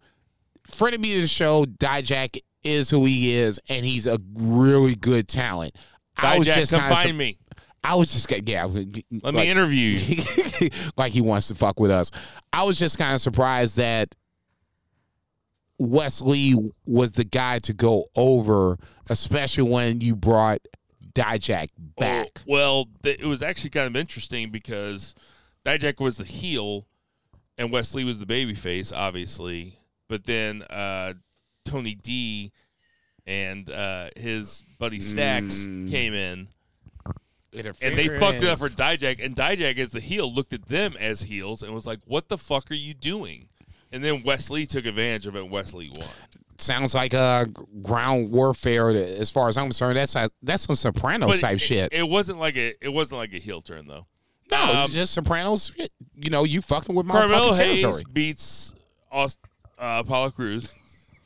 Well, you 2 gonna out of say 3 Austin falls, Theory. but he wins the first 2. Okay.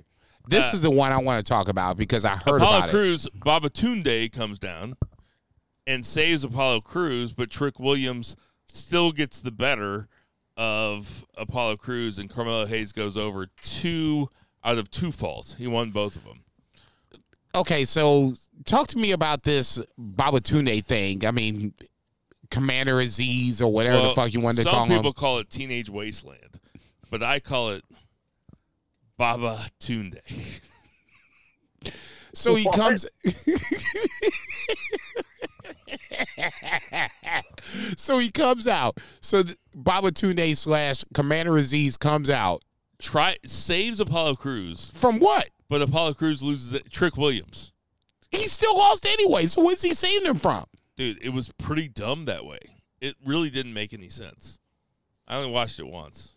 Okay. I'm not going to try to explain it. Okay, so that's all I need to hear on that Gallus one. wins the tag 4-way. The best thing I can tell you about this match is that Andre Chase and Duke Hudson still wrestle in their college sweaters with Chase Hughes in the house, with yeah. slacks on. And Andre Chase is It's over. is one of my favorite wrestlers of all time, though. Now, No, he's over. like he's in my top 10. What? Yeah, he's in my top 10 wrestlers of all time. Wait a minute. Okay, hang on. Let's get some context He does into this this. thing. He does this thing where the guy's in the middle of the ring and he kicks, stomps, kicks, and he goes, "Give me a C," and then he kicks the guy. And he's like, "Give me an H." Kicks the guy, and he goes all the way down, "Chase you," and he goes, "What does that smell?" And the whole crowd goes, "Chase you," and he kicks the fuck out of the guy. And Okay. I'm telling you, it's one of the funniest things you'll ever see in your entire life. Okay, so It's this, so good. so this, there's so many questions right now. They didn't even win. Gallus won. I know. So, one of the things I saw on Twitter was probably this kick sequence you're talking about. I just didn't see the whole thing. It's just the crowd's just going ape shit that Andre Chase is kicking random guy on the ground. Number one, I didn't see this shit. I don't even know who the fuck is guy you're talking about. Number one, the fact that you're saying that Chase, Andre Chase, a.k.a. Harlem Bravado, for those who are, just going deep into this shit. Yes, I know who his fucking backstage name is. If he's that guy in NXT, why are we fucking around with, him being in this will chase you, go faction or whatever the case may be? It's cute. I see it on, the Twitter or whatever the case may be. But I mean, come on, man. It's comedy at best. Number one. Number two. Yes, it is. Yes, it really is. If it was that sweet, you would put the tag team titles on them and you'd be done with it. Number two, more importantly, I guess here's where I was going with this. Braun Breaker obviously wins the title, or not wins, but retains the title against Grayson Waller, and then obviously you had your boy Carmelo Hayes going 2 for 2 in a 2 out of 3 falls match, which makes no sense. I'm assuming we're getting Carmelo versus Braun Breaker the WrestleMania weekend. Yes, that's what's happening. Did you watch Braun Breaker versus Grayson Waller? No. Okay. All right. Braun Breaker is great. Grayson Waller is also great. This Anyway, motherfucker. nobody wants to talk about this anymore. Right? You guys didn't watch it. You guys don't do your due diligence for this podcast like I do for this. What the All fuck? I do is work. No, you did not. What do you guys do? Okay, see, Two Beard, do you want me to smack him left to right or right to left? I'll let you decide which way this motherfucker gets smacked. Yeah, he's right. Motherfucker, you ain't Roll supposed the to fuck up. You ain't supposed to say he's right. Absolute fucking bullshit. Unprofessional Unprofessional bullshit. Thank you. Come on, man. Get my back. That's going to do it for our 3 count. This motherfucker. He right. 2, 3. Okay, so odds and ends. The only thing I want to know before we finish this up is Yes, sir. what's happening in New Japan coming up this week. The 11th is the big date. Obviously, that will be Okada versus Jesus Christ, Shingo for the NJWPG title. From that point, a lot of things kind of happened beforehand. Hiromu and Yo had a really good match for the Junior Championship. Hiromu retains. A lot of the champions retained in New Japan, but this weekend is the big weekend. Okada versus Shingo. You're gonna have to spend the night, dude. No, I'm not spending the night. You got your motherfucking mind. Zach, what are you looking forward to with the NJPW stuff? Yeah, I mean, Okada Shingo, I mean, that's just absolutely never going to be anything less than great. So it's just nice to have that to look forward to for the weekend. You know what I forgot to talk about earlier was Grayson Waller, after the pay-per-view, walked into HBK's dressing room while he was doing the press conference via Zoom and starts yelling at HBK, which was really cool. And also, we had Carmelo Hayes versus JD McDonough On Tuesday. and Dragunov came back, and then we had Bailey do her knock knock who's there or whatever it's called with Toxic Attraction. Toxic Attraction broke up. Kicking the face for Gigi Dolan. Oof. That was. That being said, though, I could watch that 15, 16, 20 times. It's like, damn. Why are you kicking that girl in that face? All right, Zach, what are you looking forward to within Japan? I cut you off. No, that's the main thing for me. Main event time. Oh, in that case. This is banned from ringside. Hey, we got some birthdays this week. Taiji Ishimori is 40. Ooh, yeah. Him and Master Wato going to have a match on that 211 show with Okada and Shingo at the top. Ken Shamrock is 49.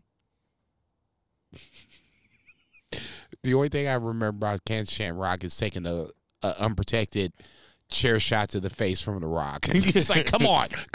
Okay, Rock was like, okay, whack. I lied to see if you were paying attention. He's 59, actually. Hernandez is 50. Bad motherfucker. Speaking of bad motherfuckers, Akeem, or One Man Gang. Yeah, I was going to say, to me, he's always be the one-man gang. 63. Tommy Dreamer, 52.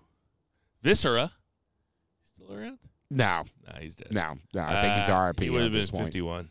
And Rich Swann is 32. Rich Swann and Josh Alexander for the title. I think it's this weekend. Roll the fuck up! No, wrong button, motherfucker. I can't grow up. It cracks me up so much, though. Grow the fuck up! It's his own voice. That's what it is. Oh, we got birthdays. Oh, no, I just said them. Yeah, right. Hey, everybody. We know there's tons of podcasts to listen to, so we appreciate you guys listening to ours. This motherfucker. For Jason Cornelius Bell. Konnichiwa, for bitches. Two Beers, Zach Mullen. For Murray the Murray Man Murray. For Check. Patriot Pat. For Check. Tinder Mahal. For Double Vice. check. For Sam the Muller Man Mall. For Tom MacArthur. Check. For Dustin Shapes. For Dan Check. Ritter. For being Check. the band. Right. Hooking this whole Did I shit up. forget? There's something I'm forgetting. We got Black 6 Lives weeks. Matter. Tip your waitresses. Check. Tip your waiters. Tip your bartenders. Tip your weed dealers, and boo the heels.